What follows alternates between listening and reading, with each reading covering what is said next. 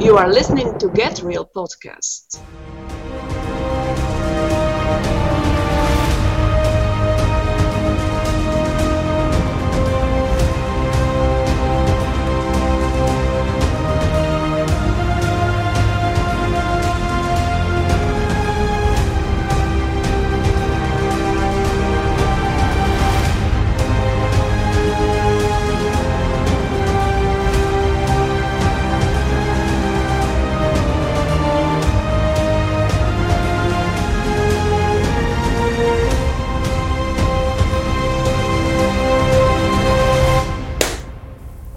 So well. Thank you. We're going to talk about mysteries again today. We're going to talk about mysteries of the Hebrew calendar. Let me first date stamp this edition. It is Saturday. This is the first time in a long time that we've done one on a Saturday. It is. It is, yeah. Much less a Saturday night. Have we, unless we were on the road? When we first started, we used to do them on Saturday nights, remember? Okay. Yes, it is Saturday, September 19th, 2020. And the reason why I am dating this edition is because it is Rosh Hashanah. Happy New Year. Happy New Year. Happy New Year. Is that today or yesterday? It started last night at sundown. Okay. And today is the first day of the Jewish New Year. We have crossed a threshold in time from 5780 on the Jewish calendar to the year 5781. So I think it's very appropriate that we talk about the mysteries of the Hebrew calendar. And then we're going to meander a little bit and we're going to talk about the mysteries of the Mayan calendar because it ties into the Hebrew calendar and the Gregorian calendar that we talked about last week. Oh, wow. So most of what we're going to talk about, we would probably get kicked out of most churches for, but that's okay. We don't care. We can do what we want. We're not going to take it. We're not going to take it. So before we talk about 5780, 5781, and all that, let's do a quick review of the Gregorian calendar. We are still, believe it or not, in the year 2020. And I know that many of you wish that it was over, but we still have a few more months left. So what does that mean that we're in 2020 in the Gregorian calendar? Well, here's the deal, people. There are two different calendars. We got the Hebrew calendar and the Gregorian calendar. The Gregorian calendar is based upon, as we talked about the last time, the sun. It's a solar calendar, but it's really not based upon the sun if you look at the history of it. It's based upon the star Sirius, the Canine star, which is also referred to, and I forgot to mention this the last time, it's referred to often as the morning star. Interesting. That's something we can talk about and look at more in the future. Huh. But the sighting of Sirius was seen when the Nile River in Egypt would flood. So when the Julian calendar was developed, it was based off of the Egyptian calendar based upon Sirius, and the Gregorian calendar was a correction of the Julian calendar. And as we've talked about, timekeeping on Earth is very inexact. And I think God has kept it that way. That way, we cannot figure out the day or the hour. We can determine the times and the seasons, as it says. And I think everybody, it doesn't take a whole lot of discernment right now to figure out the times and the seasons. It really doesn't. You know what's amazing about that? When you say that they were observing Sirius, they could see it that well? Yes. Sirius can be seen sometimes with the naked eye during the day. Are you serious? I am dead. Oh, dead serious. Hey, toast to that. All right. Dead serious. I got my Mac cup here with his top hat and his glasses on. Mac Hey. But Dan has the coveted armor of God. Yes. Shout out to Carla and Orlando, our good friends from Armor of God down in Florida. But yeah, we're still in 2020, and the Hebrew letter that corresponds with the number 20 is the Kaf, and that represents the palm or the hand of God. I remember that. And it can go either way. It can be facing up, which means the release of divine promise, or it can be facing down, which means the covering of sin. And then for 2020, you get the backhand, right? Correct. We did talk about that, and there is truth to that because both the covering of sin and the release of divine promise, what that it requires is humility. And if you are not humble, you will get the other side of the hand of God, and we're seeing that. We're seeing that in the world. We're seeing judgment is occurring. It doesn't take much discernment, again, to determine that judgment is occurring throughout the country. Yeah, wow. So it requires humility. 2020. So on the Gregorian calendar, where are we going next? Well, after 2020 comes the year 2021. And the Hebrew letter that corresponds with 21 is the Shin. And the Shin looks like a flame. It also looks like a crown. And the year 2021 is the year of the crown. 21 is a very interesting number because you get it by adding 7 plus 7 plus 7, which is 777. The increased presence of God's Spirit. Interesting, isn't it? Mm-hmm. It's a year of fulfillment of promise. It's the crown. And something that God has been showing me, and Harry and Mel Becker from Filthy Rags were in town last week for the Extreme Tour, and we were discussing life and the way things are going, and she brought up the word endurance. And that's a word that has been resounding in me for the past several weeks is endurance. You earn a crown by enduring. It's not victory or glory or anything like that we've been lied to about, but it is enduring hell on earth. And that's where we're going. Sorry, people. Okay. 2021 is not going to be your year of breakthrough. It will be. It will be, but in a different way. You're going to have to endure. Because when you look at the number of 21, there's a negative side to 21 as well that we talked about, because 21 is also 13 plus 8. 13 plus 8 equals 21. 8 is a new level or a new beginning, and 13 is the number of sin and rebellion. So when you look at the number 21, you get a new level of sin and rebellion. So while you have an increased presence of God's Spirit, you also have an increase of sin and rebellion to a degree that we've never seen before. And while you were driving over here, we were just talking about the degree of sin and rebellion that we're seeing in the earth right now. It's as if we've never seen this before. Yeah, it's like we're in a thriller movie, you know. It's Stranger Things, or Night of the Living Dead. It's really crazy. So today, the Hebrew calendar has changed, and it may not be obvious yet, but you can start to see tricklings of it. We have crossed a threshold in time. Things are starting to change, and the fulfillment of what 5781 is supposed to be is starting. I'm going to talk about that in a few minutes, but to understand 5781, we have to go back to yesterday. We need to rewind. And what was 5780 all about? It's very interesting, and it makes sense. The Hebrew number for 80, or the Hebrew letter for 80, is the Hebrew letter, the Pei. And it looks like a mouth. And 80 represents, and the Pei represents a mouth. So when we started 5780, it was the beginning of a new Hebrew decade. We started the decade of the mouth. Start thinking, people, what do you see covering people's faces and their mouths? Mouths have been shut in 5780. Well, also in the Pei, you have a little character in there. It's called a dagesh, or a tooth. And that tooth represents wisdom. But if you take the dagesh out of the Pei, it creates another letter, the Fei. It's a smoother, softer sounding form of Pei. And the ancient Jewish sages, what they would do is they would teach people the difference between the Pei and the Fei by saying this. The Hebrew word for Passover is Pesach, which starts with a Pei.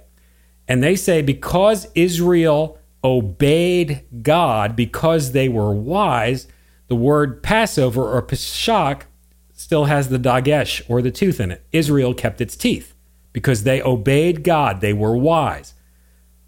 Fear of the Lord is wisdom. That's where wisdom starts. But Pharaoh, which starts with the Fei, was not smart. He did not obey God, and as a result, God knocked his teeth out. He lost his tooth. That is very Isn't that is boy, that's some heartbreaking. Languages are fascinating, and the fact that there's so much symbolism built into the actual parts of the lettering is that's amazing. So why are we so fascinated with the Hebrew language, and why is this so rich? I really believe, and this was taught by the Jewish sages, that Hebrew is the language of heaven.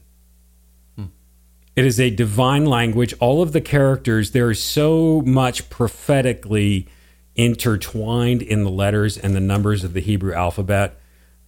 You just take a look at the Torah, and I could go on forever just about the first word of the Torah, the Bereshit Elohim, where it talks about God created the heavens and the earth. The first word is a bet, which represents a house, and the book of Genesis talks about God building his house, and it all expands out of that house. I mean, it's just absolutely fascinating. I told you that I heard this preacher in Chinese, and I take it he had to be in Hong Kong or Taiwan, most likely Taiwan, because I don't think he could have preached what he was preaching. But he showed the characters. I think I sent it to you. It was rather long. Yeah. But he showed how the characters, the same thing, how they were made with a monotheistic understanding of God, and it was very much evangelical, but straight from Adam sort of information. Yeah. It was wild. And then they went into polytheism, paganism later on. But you know what that shows, Dan, is that there is logos everywhere. And we're going to talk about logos in the Mayan calendar in a little bit. So people, hold on. We're going to talk about some crazy stuff here. So 5780, exposure of false prophets, exposure of false teachers, God knocking the teeth out of the people that are not speaking truth. What has been going on? Churches have been shut down. I have seen churches that have been shut down try to restart, and then they get shut down again. And they try to restart. Catch a clue, people. All right, if that's happening, it's probably not the devil trying to keep you down. It's probably God telling you to shut up and stop.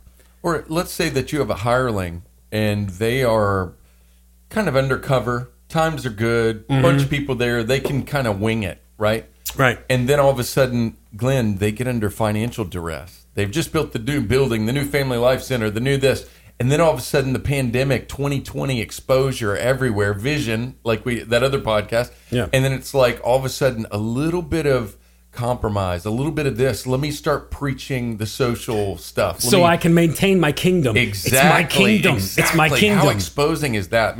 It is. And you know what? Let's rewind. Let's go back in the Get Real time machine. Okay? Let's go back to 1980s. We had to pay on the Gregorian calendar. It was the 80s on the Gregorian calendar, and what happened? We had the exposure of false prophets and teachers in the 80s on the Gregorian calendar. Weird. Jim Bakker, Jimmy Swaggart, and that all inspired the Genesis song, Jesus, He Knows Me. Okay. And the Ozzy Osbourne song where he went against Jimmy Swaggart, because Jimmy Swaggart kept preaching very hard against Ozzy Osbourne, and then Swaggart was with the prostitutes. Oh, yes. Yes. Yeah, there's some of that stuff going on. And now. that's going on right now. We see people in very high places in the religious community that are being exposed completely. So has the devil won? No, God is shutting people's mouths. He is tired of and I'm going to say this, the crap that is coming out of people's mouths. And how do I know this? Well, as we said in the last podcast, each psalm corresponds with a year. So Psalm 80 corresponds with the year 5780. Psalm 81 corresponds with 5781. So what does Psalm 80 have to say? It's very interesting because it talks about the mouth and what God does with the mouth. So, verse 1 in Psalm 80, it says, "Give ear, O shepherd of Israel, thou that leadest Joseph like a flock, thou that dwellest between the cherubims, shine forth." This verse here reminds me of Isaiah's vision when everything went crazy when Uzziah died, that God is still on the throne. He is still king. No matter what you see going on this earth, no matter what you hear in the streets of people chanting, dethrone God and F your Jesus, that's going on in the streets right now with the protests, God is still on the throne. Then it says in verse 2, "Before Ephraim and Manasseh, stir up thy strength and come and save us." And then in verse 3, it says, "Turn us again, O God, and cause thy face to shine, and we shall be saved." What's interesting about verse 3 is repeated three times in Psalm 80. It's a verse of repentance, of humility, like we're supposed to see in 2020. Humble thyself, turn from your wicked ways, repent and humble yourself, and I will heal your land. But verse 4, it says, O Lord God of hosts, how long wilt thou be angry with the prayer of thy people? Wow. And the original translation, that is the nice way of saying it. The original was, how long wilt thou smoke against the prayer of thy people?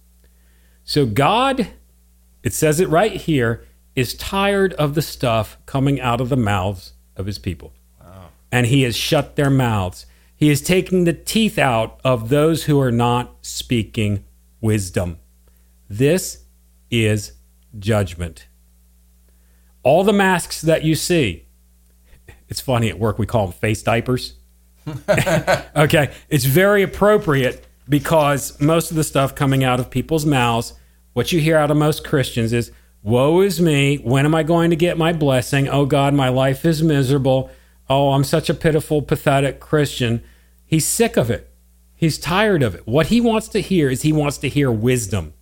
Many believers have not been speaking wisdom. They've been speaking foolishness, especially from pulpits across America. It's been insane. So today we've moved into the year 5781. It's still the decade of the mouth, but something different is about to happen, and we're starting to see it. So, what does 81 mean in Hebrew? What does this number mean? It means to anoint. It means an increase of God's power and his presence. It means to pour out, very similar to 21, 7 plus 7 plus 7. So they correspond with each other. There's a correlation between the Hebrew calendar and the Gregorian calendar. So God is speaking through both. He is screaming, wisdom is screaming in the streets. You cannot escape what God is trying to say. I love that verse. Can you say that verse for us, please? I don't know all of it, but just the one that, what is it, Proverbs? Proverbs, yeah. I know that A.W. Tozer, one of my favorite Christian authors, goes into that and talks about wisdom crying out in the concourses and all that. So 81 also means singing. It means music. It means to yell, to howl, and it also represents a pipe and a flute. So, 5780, we've seen a total shutdown of music. Yeah. What are we going to see in 5781? We're going to see music come back. But it's going to be different. I saw something today, the first day of 5781. And I stopped at my favorite truck stop where I do all my Christmas shopping for everybody. I can get South Carolina shot glasses. I can get stuffed animals, a CB radio, and hand sanitizer all in the same place, and a protein bar. Oh, my goodness. But I went in there. I had to grab a Monster Energy because I was doing a long road trip back to the studio this afternoon.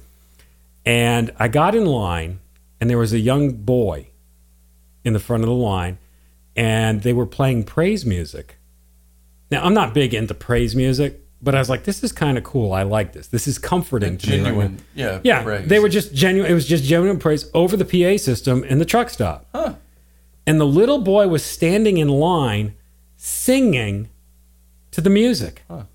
And there was another gentleman right in front of me that was behind the little boy. It was like, man, I really like those praises you're singing. Thank you. Huh. And I was like, 5781 has started. Huh. They're opening their how many mouths. times have you seen that being in just a secular truck stop? It's not like, welcome to the Lord's. I've never seen it. Truck driver number 57, your shower is ready. It's usually what you get when you go. Praise the Lord, brother. Praise the Lord, my shower is ready. And then I went back a little bit to a week ago where we brought the Extreme Tour into Charleston with Harry and Mel. Dude, what a time that was. It was awesome. We've got some new interviews we're going to do. Met some great people. We were able to break bread here at the studio with them. It was an awesome time. That was the first time that there's been live music in most of Charleston since the shutdown. Yeah, yeah. And it was set up at the Raw Coffee Shop. And the first person that came by, he was getting his tires changed at the service shop next door. And he came over for a coffee. he saw everything getting set up. He's like, what's going on? We're like, we're about to do a concert. And he's like, that's awesome. I'll be right back. And he was like, he's like, I need this. I need music. He didn't care what the music was about. He didn't care if it was, praising the Lord or whatever. He's like, I need music. Yeah. I need it. He came back and he was singing and dancing. He didn't care what it was. He's like, I needed this. I need this. But it's interesting because we're so enveloped in a digital world, and it seems like, you push the button on Apple Music or Spotify or whatever you listen to, and then you get that song instantly. We used to have to work for it. Yeah. And now everything's so digital, it's so manipulated. But then, Glenn, live music has been taken away. Yes, it has that been. element of music in the real world, not just now. You can get music so easily. It used to, you'd have to take the record out, dust it off, put it on the thing, listen to it, move to which song you wanted. Now it's so convenient, it can get tedious. You can get like, what else do I want to listen to, right? And that's why vinyl's made a resurgence. There was just a study that was just put out about vinyl, and it's really kind of the preferred medium now. I believe it. Because my kids are all into Yeah. it. You know what's weird? Today, one of my daughters, musically gifted, takes her ukulele, goes downtown Somerville, and busks. I didn't know she was doing it. I was like, hey, what'd you do this afternoon? I'm working or whatever. And she was like, well, I just went to the shop, and I went and I busted. I was busking. She's a busker? Yeah, with her ukulele. And I was like, that is so cool. And that was a bold step for her. Like, some people are super extroverted. She's kind of like I am. I'm not all the time. I can be kind of over here. But very interesting, the year of... And I find it is interesting because Singing. I am getting ready to leave tomorrow morning to go see The Last Trumpet live. The first live show that I've seen since I went to Tampa, Florida to see Delane a year ago. What's the venue? Church or... It is the Music Hall in Winston-Salem. Okay, cool. Yep, the Music Hall in Winston-Salem. There's 3 bands playing. It's going to be The Last Trumpet and Forever Red, another band that I've been in contact with that hopefully we'll eventually be able to talk to on this podcast. It's going to be a great time. I'm looking forward to the trip. So Psalm 81, this is what it says in Psalm 81. We see mouths being open. It says, sing aloud unto God our strength. Make a joyful noise unto the God of Jacob. Release of...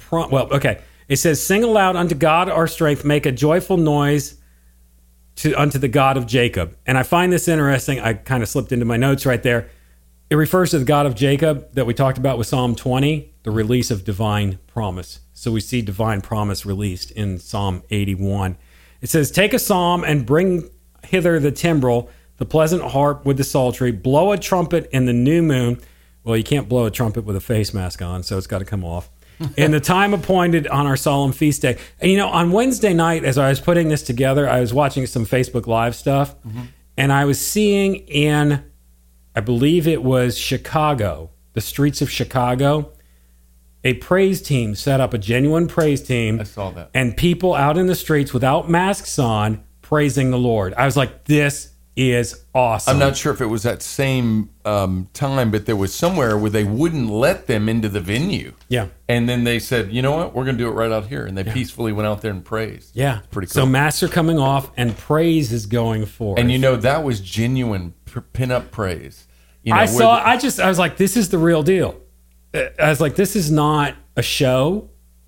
This is not, hey, look at, I'm a Christian star. Look at me. Right. It was genuine. Exactly. Yeah. Exactly. I loved it. So then it continues in Psalm 81, and there's some things that I want to point out for practicality for the people that are listening to the podcast, and this is something that God's been stirring in me. Psalm 81 and verse 8, it says, hear, O my people, and I will testify unto thee, O Israel, if thou wilt hearken unto me, there shall no strange God be in thee, neither shalt thou worship any strange God. This is where it gets fun. I am the Lord thy God, which brought thee out of the land of Egypt. And then he says, open thy mouth wide, and I will fill it. So our mouths have been shut. The crap is stopped for a while. Now it's time to start to reopen the mouth and open it wide. Open it in faith. Open it in praise, and God will fill it. I know from time to time we talk about sobriety, and like if you go through something in life, sometimes it can have a almost like a crucible, like a purification sort of deal. Like, let's say, you survive a plane crash, or you're stranded at sea for 3 days in the ocean and you get rescued, and you become more pensive and more directive and more focused on, I am actually praising. Or I've heard this in the case of prisoners, people falsely arrested for rape or whatever, and they spend 25 years in prison, not guilty. Yeah. And then when they get out, they've had to deal with all this stuff. When they speak, it's with such, what do you call it? Like just, it is this sobriety. You can tell the soul has suffered. And everything they speak, every cup of coffee, everything they do is with purpose and thanksgiving and direction. Yes. And that sounds like that genuine opening up, and God's like gonna, I get it. That's good. But this is where I want our listeners to understand something. This is what it says after that. It says in verse 11, "But my people would not hearken unto my voice, and Israel would have none of me. So I gave them up unto their own heart's lust, and they walked in their own counsels. Oh, that my people had hearkened unto me, Israel had walked in my ways. I should have soon subdued their enemies and turned my hand against their adversaries. The haters of the Lord should have submitted themselves unto him, but their time should have endured forever. He should have fed them also with the finest of wheat, and with honey out of the rock I should have satisfied thee." Well, this is what I want our listeners to understand, is the tooth, the wisdom. Okay? That is the only way to survive what is going to be coming upon the earth in the next several months, in the next several years. It has been stirred in me that I've done only so much that I can do in my flesh to do things. Now I have to depend upon the wisdom of the Lord. Doing things my way. This is not the time for me. Again, it's humility. It's not the time for me, and I'm speaking to me, and I hope this resounds with our listeners. Not the time for me to be like, well, yeah, I'm going to muscle through this and keep doing it the way I've been doing it. Because if you do it that way and not the Lord's way, You're going to get your tooth knocked out. you're going to get your tooth knocked, and he's going to give you over to your own lust. Yeah. You're stuck. Things will keep blowing up in your face And if you go that way. you won't even be aware that this dynamic is actually going on for your own pruning or your own good, right? Exactly. Exactly. So This is very personal. You know what I'm saying? I mean, I can personalize that, and it soaks in, and I'm like, oh, okay. Thanks for the personal word, well, brother. I told you when I was putting this together that I'm really taking my time with it because there's some things that God's dealing with me on. And you're going to see some changes to the podcast and to Lithos. Now, we're going to keep doing the same things that, we're doing, but the way we do it is going to be different. You're going to see some addition of some people that share the same last name as me participating in this. It's not just going to be Dan and Glenn. And it's really neat to see that. And as I've been pursuing that, seeing the restoration of things with That's great. other little people that have my same last name. And we have some of their artwork up on the wall here in the studio that I might share with some of our listeners at some point in time. That's really cool. It's really cool. But as with every Hebrew number and letter, as there is a positive, there is also a negative. So what is the negative of number 81? So let's do a little math here. 3 times 3 times 3 times 3 equals 81. It's 3 to the 4th power. Well, what do the Jewish sages say about 3 to the 4th power? My friend Dan, it is not good. It is the same as 21, the negative side of 21. 3 to the 4th power represents a rise of the unholy Trinity, because you have 3, which represents Trinity, and the number 4 represents the earth. The 4 winds, the 4 corners, the 4 seasons. And who is it that's been given free reign over this earth right now for a time and a season? The enemy, yeah. The enemy, Satan. So we are going to see a rise of Satan at the same time that we see an increase of the presence of the Spirit of God in 2021. That is sobering to think. We were lied to most of our lives in church when we were told that when God outpours his Spirit, it's going to be this great time of revival, and that is going to happen. But then you read the rest of the verses in the book of Joel and the book of Acts, when you read about the outpouring of the Spirit, you read about all hell breaking loose. You read about the moon turning to blood, the pillars of smoke, and there's actually verses in there about human trafficking. Wow. In the book of Joel. You know, it's amazing because you can look at it and see this as like this mysteriously weird thing. The plagues are happening and this and all these things happening, but it's actually, there's a real fatherly rudiment to this. It's very paternal. It's very conspicuous for the humble. Like if you're a child that's learning and you're looking towards the Lord at all, it would be hard to miss this. You know, it would be hard to miss his discipline, his instruction, his beckoning to wisdom, and if you resist it, you harden your neck, right? Then you're going to be a fool. You're going to be in that blind zone. But this looks very purposeful. It's very paternal in its rudiment. I'm sitting there as you're speaking, and I'm like, yeah, it's giving opportunity. Yes, it is. It's going, hey, don't miss this. You know, even for dullards like like me, you know, it's like saying, look, don't miss this. Yeah. You mess it up, you do this, you harden your heart. Yeah, I don't want you to miss this. And a lot of times pain and suffering, that actually helps. I don't like saying that, you know. Yeah, it's like, and we're a pain averse society. Yeah. Oh, yeah. Yeah, and we've been conditioned that way by the enemy. Yeah. Well, and that is what you and I were talking about, not to divert on this too much, but that sensuality and that sensitivity towards the avoidance of pain and the pursuit of pleasure, when somebody knows that that's your fleshly algorithm, that's what you do and where you go, how easy it is to control the masses through AI, through media. Oh, absolutely. Like we were talking about. Absolutely. Good stuff, Glenner. So how does this tie into the Mayan calendar? What does the Mayan calendar have to say about where we're at now? What was that whole thing that occurred in 2012 that didn't seem to happen but really did happen? Well, this is what we're going to do is we're going to take a short break and we're going to be right back and we're going to talk about the Mayan calendar and how this all ties in. Back in a flash. Back in a flash.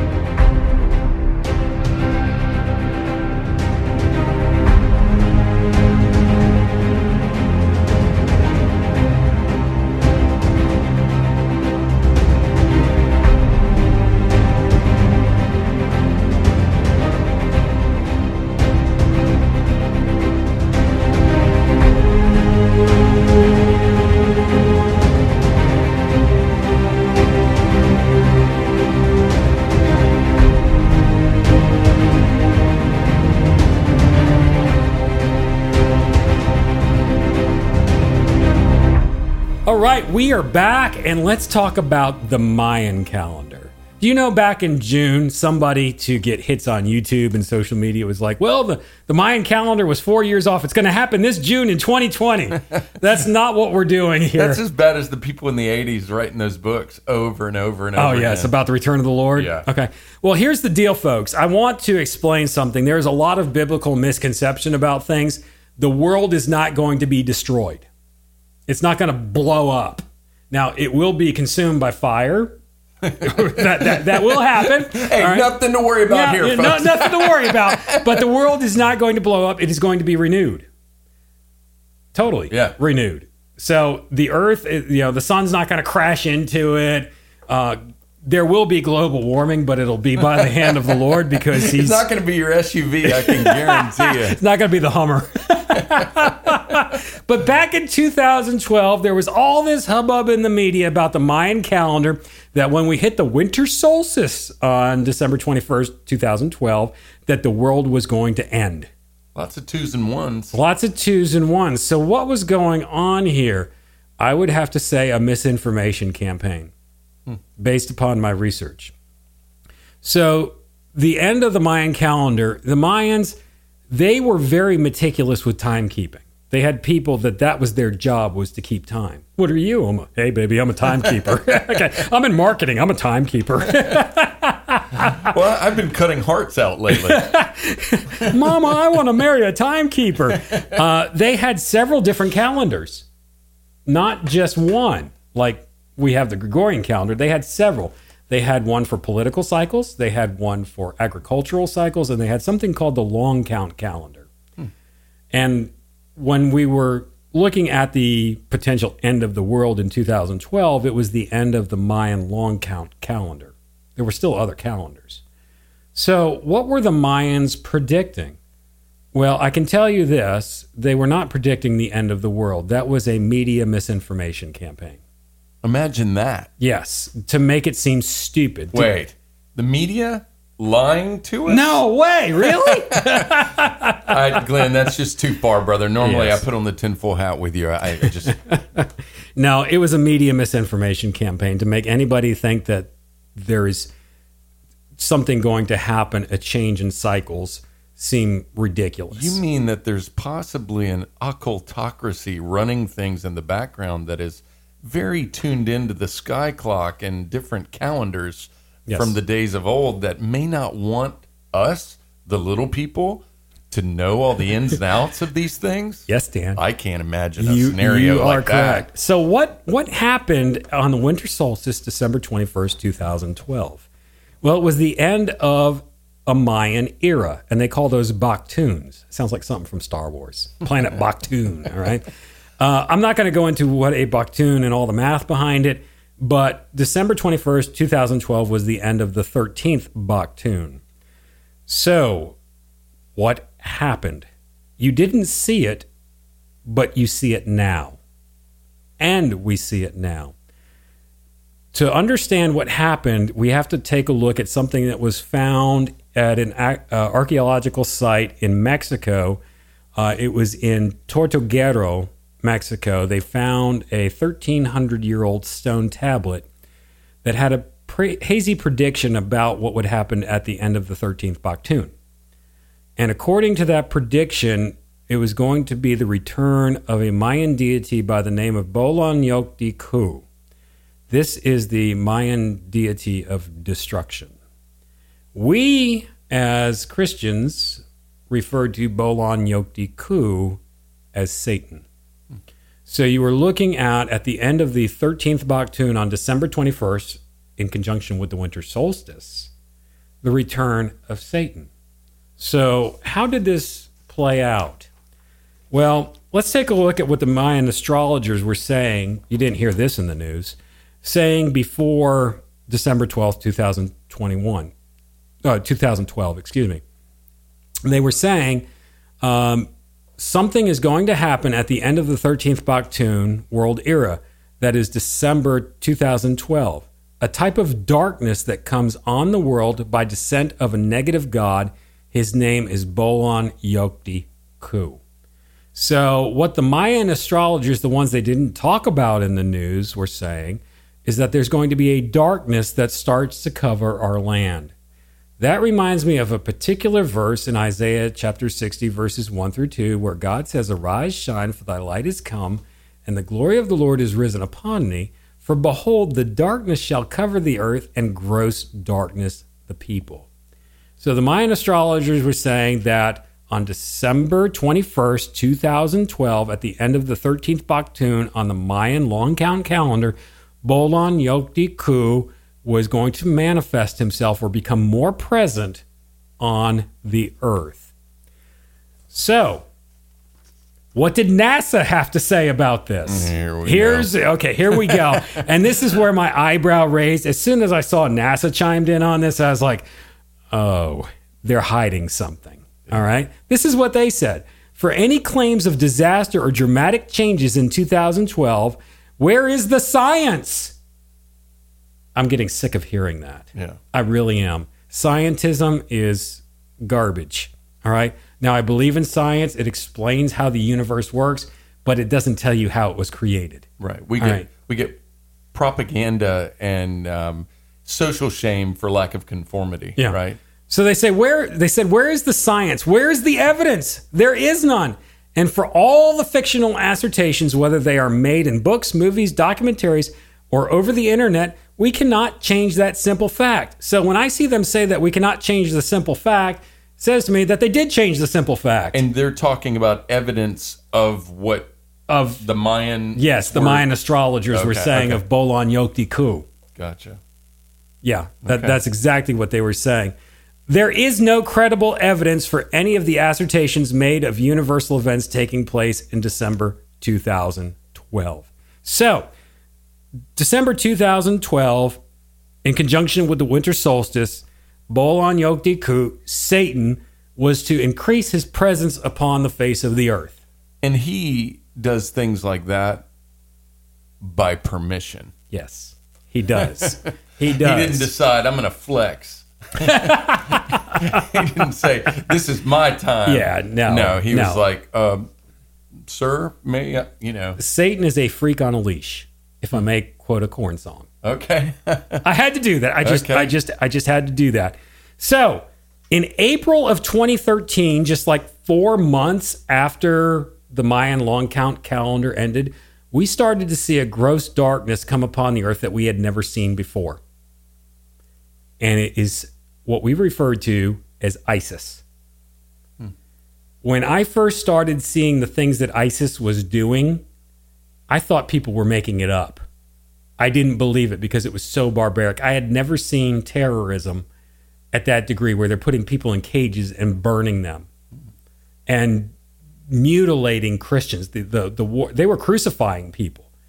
You didn't, you'd see this, somewhat on social media, but ISIS is far worse than the news portrayed them to be.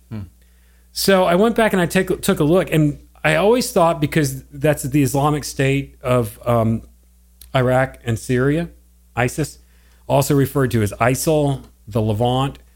Well, politically that was thrown in there because they wanted to throw in the West Bank and Gaza Strip too. I'm not going to... But the name ISIS, that's a deity, a fallen deity in pagan culture. All right? That caught my eye when it started coming out. But all of that, Iraq is in between the Tigris and the Euphrates River. And, wow. Okay, so the whole time this was going on, I was still not walking with the Lord, but I remember something in Scripture about the Tigris and the Euphrates River and a certain evil that's there. And in it's Revelation chapter 9, Revelation chapter 9, verses 14 through 15. This is what it says, saying to the sixth angel which had the trumpet, loose the 4 angels which are bound in the great river Euphrates. And the 4 angels were loosed, which were prepared for an hour and a day and a month and a year to slay the third part of men. Wow. So there are evil deities, evil angels that are bound, or I believe were bound, in the Euphrates River that have been loosed.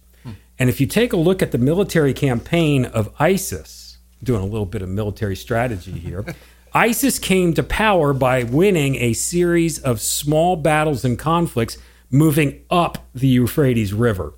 So as they moved up the Euphrates River, they became more powerful. I can kind of equate it, when I look at this, to Pokemon, catching them as they go and becoming worse and becoming more powerful. So we see this gross darkness over the earth with ISIS.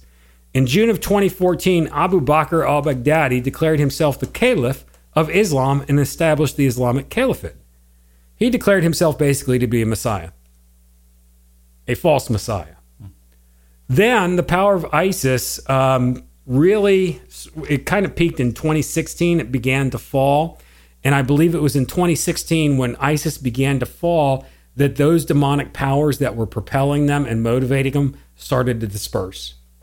That is so powerful. I've never really considered the spiritual significance of that movement being birthed, and then this antichrist Messiah sort of complex happening. That sounds very much like angels enduring existential crises on leashes. Yes. Right? Bolon Yokti Ku at work in 2016, 2013 to 2016 through ISIS. Well, we have to take a look. I want to meander a little bit for a second. Every culture has logos. There's fragments of logos in every culture. Oh, yeah. No, there is no culture without excuse. And I believe that there are certain elements of logos that are locked up in different cultures. And we talked about that when we talked about the Gregorian calendar, that there was Logos locked up in Egypt with the star Sirius, and that the Hebrew calendar really didn't come into full development until they were held captive in Babylon, and the Babylonians were the ones that taught them what their calendar meant and what their letters meant and what their numbers meant. So it's all locked up there. Well, there's another culture that is very close to the Mayan calendar, and that is the Cherokee rattlesnake prophecies. Okay, I'm going out there. Wild. Okay, I'm probably going to get like meandering. Okay. We're going to This is meander cool. here. Okay, it's the Cherokee or rattlesnake prophecies, also known as the Chickamauguan prophecy, that was spoken in 1811 to 1812. And what they predicted was that in 2016, the feathered serpent of Aztec lore, known as Quetzalcoatl, would return. Yeah, how do you pronounce that again? Quetzalcoatl. Okay, would return to Earth. Well, what does this have to do with anything? All right. Well, you go into the occult world, they oftentimes equate Quetzalcoatl to Jesus. Huh. They do. According to the Mesoamerican tradition, Quetzalcoatl came into being through a virgin birth. He is also associated with the 4 points of the earth. Let's go back to the number 81, 3 times 3 times 3 times 3, 3 to the fourth power, the 4 points of the earth. Who is that, my friend? The enemy. All right? So, what you're looking at here is you have the Mayan long count calendar ending the 13th Baktun, and you see the return of Bolon Yoktiku. And then 4 years later, according to the Chickamauguan prophecies or the Cherokee prophecies, you have the return of Quetzalcoatl, the feathered serpent. Really, they're one and the same. And when we take a look at aberrations in our calendars, you're looking at about a 4-year difference between different calendars. The best example is when you take a look at the current Anno Domini system. Mm-hmm. It's about 4 years off is what they estimate. Okay, but we go with what we got because you really can't exactly measure it. You just can't do it. So could it be that Quetzalcoatl and Bolon Yoktiku, one and the same, all came at the same time around 2012? I would say so, because you take a look at when things start really spinning out of control in the world with ISIS. All right. ISIS was so bad that Al-Qaeda disowned them. Wow. They wanted nothing to do with them. They're like, that is just whack. All right. You know it's bad when bin Laden's crew wants nothing to do with them. Okay. I've been fascinated with Quetzalcoatl since I was in high school, but I've been to Central America a lot and lived in Mexico. So I've been to a lot of the museums and understand some of the lore about him. But I used to wonder when I was first introduced to the religious concept of Quetzalcoatl, I used to wonder when it talks about after Christ had risen from the dead, and it said that he showed infallible proofs of himself. He went around 40 days, 40 nights, and did infallible proofs. I used to wonder whether he showed himself to the tribes of the earth, like he went to different places. And I had always wondered, I was like, I wonder if he revealed himself to the Aztecs. Supposedly, and there's a great book for any of our listeners, it's The History of the Conquest of Mexico, was written in the late kind of 1800s, but it's really good. And they talked about how the Aztecs and a lot of the different tribes looked at the Spaniards and thought that they were like Cortez was like Quetzalcoatl come again. They did. And just a lot of fascinating things there, not to meander too far. That you bring that up, I want to meander. Why are the Cherokees so important? Why did they have this prophecy? Where did they get this from? Well, you take a look, and I don't... So the Cherokee actually believed in Quetzalcoatl as well? Because almost all the tribes, including, I'm pretty sure the Incas, the Aztecs, the Cherokee the Mayans. rattlesnake prophecies were the ones that spoke about Quetzalcoatl. Yes. Okay, wow. And why is that so important? Well, if you take a look, just do an internet search, and you can take it or leave it, but it is believed that the Cherokee Indians are descendants from one of the lost tribes of Israel. That's what the Mormons are big into that. They're big into. There's a little bit of truth there with that. Okay, Gotcha. I'm not venturing into error, But there have been some archaeological finds where they've found like coins with menorahs on them and tribal sites. And some people are like, well, that was put there or whatever. But if you think about it, if you really think about it, it says when the tribes are scattered, they were scattered all over the earth. Yeah. Okay, that was there. There were people coming to North America. This whole thing about just it starting with Columbus, that's nonsense. No, they don't like talking about it. But it's so fascinating to me. So the Cherokee in what is now the mainland of the United States on the eastern part, I had never known it went that far. That's fascinating because the Aztecs, the Mayans, down to the Incas, going all the way down through Central America and in South America, all of them had their own kind of form of Quetzalcoatl, the feathered serpent, or the guy with the beard, the lighter skinned dude with the beard. And I'm not getting into some color about what color Jesus was. He's probably like Sephardic, like olive skin, Jew. That's where I'm going to be with it. But interesting. So, for our fundamentalist friends, I want you to buckle up your seatbelts for a minute because we're going to meander a little bit further. I've had fun with this. It's been eye-opening to me. No, it sounds like it. You had to learn a couple of languages. I did. I had to learn a couple of languages. I had to refine my mathematical skills in doing this. I've been working on this since May. Wow. In putting this together. And excuse me, I'm getting a little choked. My allergies. It's allergy season. Ragweed. Yeah, man. It's killing me. So if you want to survive 2021, why don't you give your love gift to the Get Real podcast? Because if you don't want hunky dookie poo coming for you out of a pyramid, we take PayPal, Venmo. So, fundamentalist friends, I'm going to blow your minds because you're probably sitting there like, dude, this guy is an occultist. No, I am not.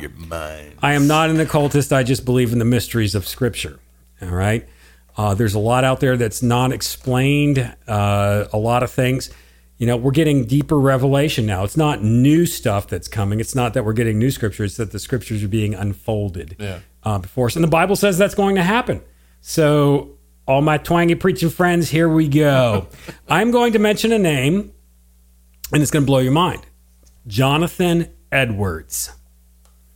Great preacher. Yes, all right. Preacher. We all probably remember his sermon, Sinners in the Hands of an Angry God. Now, for some reason, unfortunately, and I think it was a smear campaign, that is the only thing that people know Jonathan Edwards for. I remember reading that sermon in sophomore year in high school, and all of us laughing at it like, this is ridiculous, not realizing that he was preaching. I mean, and it's like, oh, that hellfire and brimstone. Well, okay, people, settle down for a second. We don't know the context of why he was preaching that. We don't know who was sitting there, who he needed to reach. We don't know the whole circle around it. But that is an anointed sermon of God. There is no question about it with the effects. That was not a Jonathan Edwards scare tactic. And he wasn't up there like yelling and screaming. He was reading it word for word. Yeah, he was reading it, and they were very moved. That was that great awakening happening. Yes, and he was a brilliant intellectual. Some have president said that of Yale University. Yeah. Some have said that Jonathan Edwards was like the mystic of the United States. Sorry if I'm stealing thunder. And that's exactly where I was going. Jonathan Edwards was a mystic. He was a Christian mystic. Now, does that mean that in a good way? Yes. He did not consult with Madame Cleo. He was not into witchcraft, but he, in his mind and his intellectual level, would look and examine the mysteries of Scripture. Yeah, that's what we're doing here. You and I, we had this conversation. It's like, what are we? He delighted in the daily presence of Christ in his life. And that's what a Christian mystic is. Yeah. So, sorry, fundamentalist people, but... Well, people get scared. What do you think it is? It's like a fear response, right? Or something where people are like, unless some sort of twangy groupthink outlines everything that I need to think about, and it's like, no, some of the beauties that are in Scripture or what is not spoken or what is like just hinted at, and it's like, you don't think that Daddy put stuff in wrapping paper to get your curiosity going on? Oh, Daddy did. Yeah, and it's not like, oh, no, that's going to get me. I better not. I can't color outside the lines. I can't go here. It's like, he made all of that. And almost everything that I've studied in the esoteric occult world, just different things like that, I look at it and I'm like, there's usually a foundation of heavy-duty logos, and then it bends Luciferian really quick. Really, really quick. So Jonathan Edwards, how does he tie into all of this? Well, he does because he was a Christian mystic. and he said something about the year 2016. Yes. This is from Clarence Gowan. Clarence Gowan was the editor of The Great Awakening, Volume 4 of the works of Jonathan Edwards. He was a church historian, biblical scholar. And based upon his studies of Jonathan Edwards, he read Jonathan Edwards' letters and diaries and everything like that.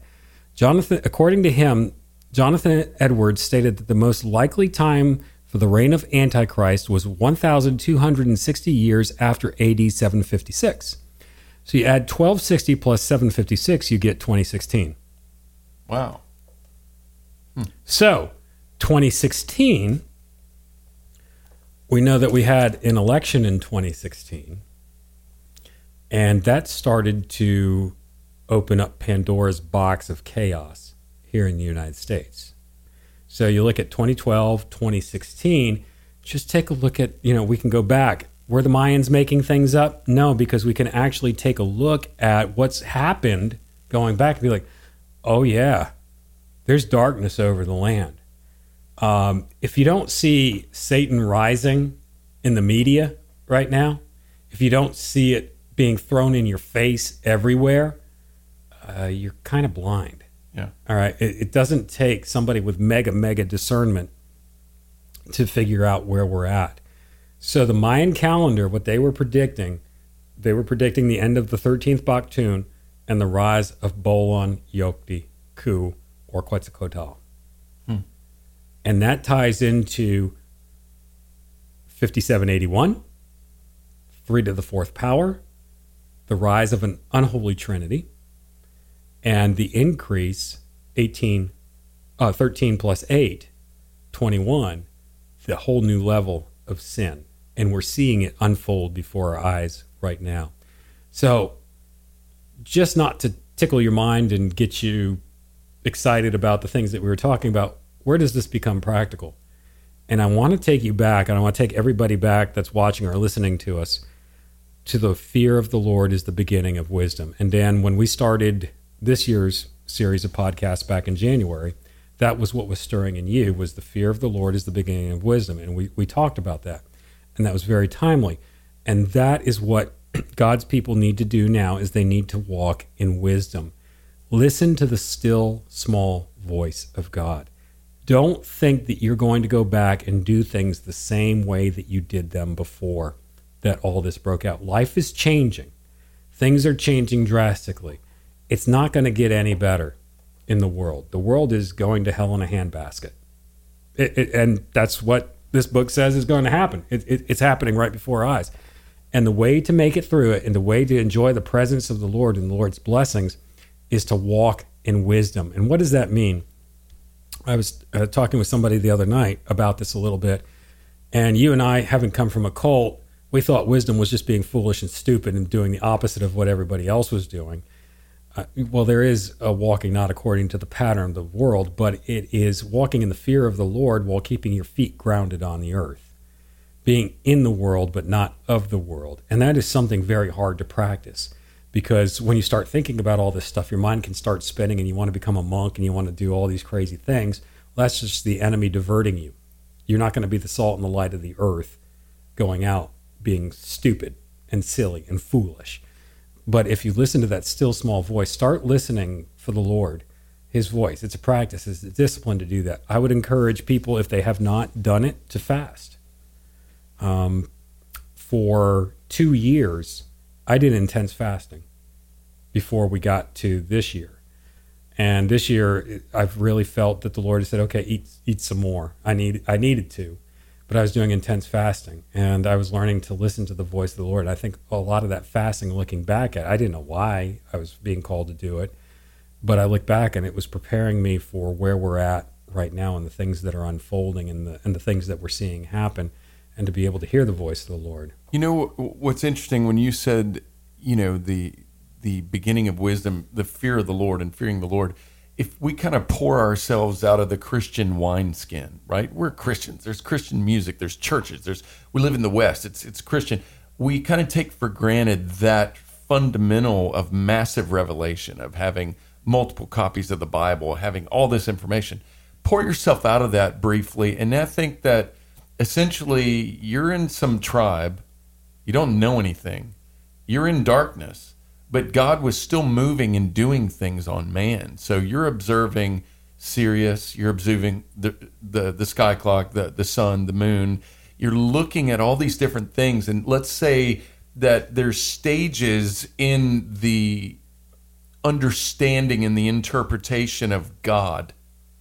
And if it expresses itself, and I'm not going universalist in some weird, wacky way, but even base primitive animism, where, oh no, the feathered serpent's going to get me, or whatever like that, there is a fear there. And you are fearing a deity or deities that you don't know, which we know that was a universal thing. There are roots of that in every culture, right?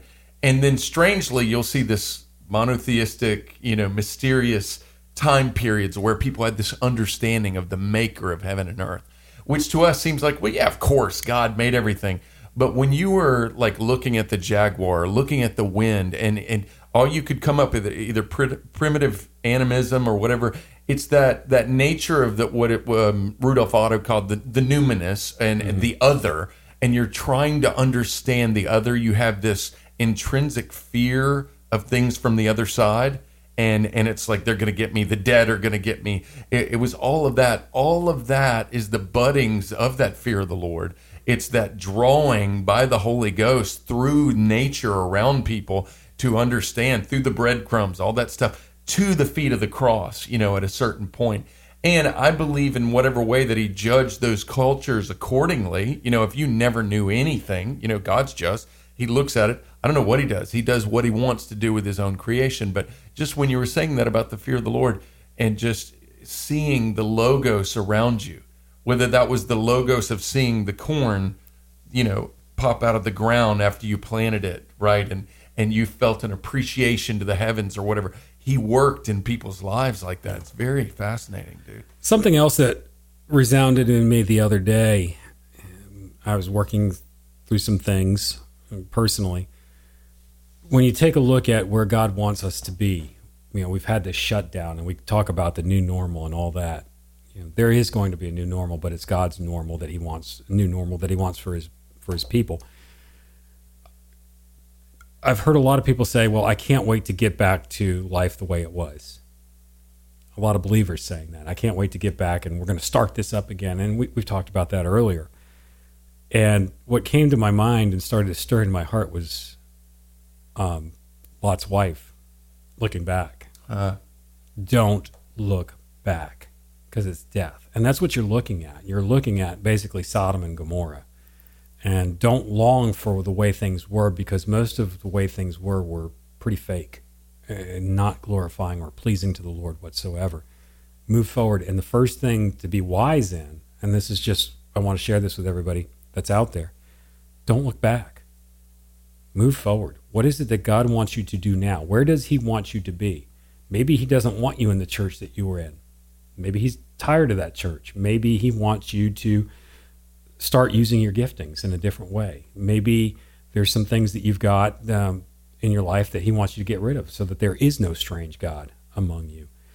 Don't look back. Move forward. God is moving forward, and that's what he wants for his people. It's all about wisdom. The only way to survive, the only way to endure, is by the wisdom of the Lord. Move ahead. Go forward. It's not too late to whip it. Whip it good. Now. I felt so bad. I was like, no, we're going to roll with that. But there's dude, logos, even with a flower 80s. pot. It's 5781. And shalom. No, when you were talking, it was moving. I was like, yeah, dude, that resonates. Yeah, that. And then I hear boom, boom, boom, boom, boom in my mind. And I'm like, no, stop. And then you'd say it again, move forward. And I was like, I feel so bad. Why can't I control my weird brain? I'll go get Mac's dog bowl and put it on your head, and we could sit here and do it that way. But people, that's the word for today, is wisdom. Move forward. Don't look back, because it's a new year and we have crossed. You can't even say it with a straight I can't even face. say it with straight face. Okay, sorry. Okay, go ahead. You were doing this. You know what I'm going to do? Outro. Hey, if you've got questions or you want to pick at us because you think we've gone off the deep end, shoot us an email at lithoscry, LITHOSCRY @gmail.com. Check out our website at lithoscry.com. Got a lot of cool stuff up there. Hey, we got some great interviews coming up in the next couple weeks. We got our friend Jared Cunningham from I Am the Pendragon coming up next week. And then after that, I'm going to make an announcement. We have the one and only Zana interviewing with us on the Get Real podcast. And you want to talk about that sobriety after being through tribulation and pain? This is one young lady who knows the Lord because of the tribulation and pain that she's been in. And the wisdom that just comes out of her mouth, it's sobering when you listen to her speak. I was blessed by the interview. I missed that one. But I can't wait to share it with everybody. And during that edition, it's going to come out the first week in October. Zana and I together have a very important announcement to make. Cool. So stay tuned, people. Peace out and rock on. lithoscry.com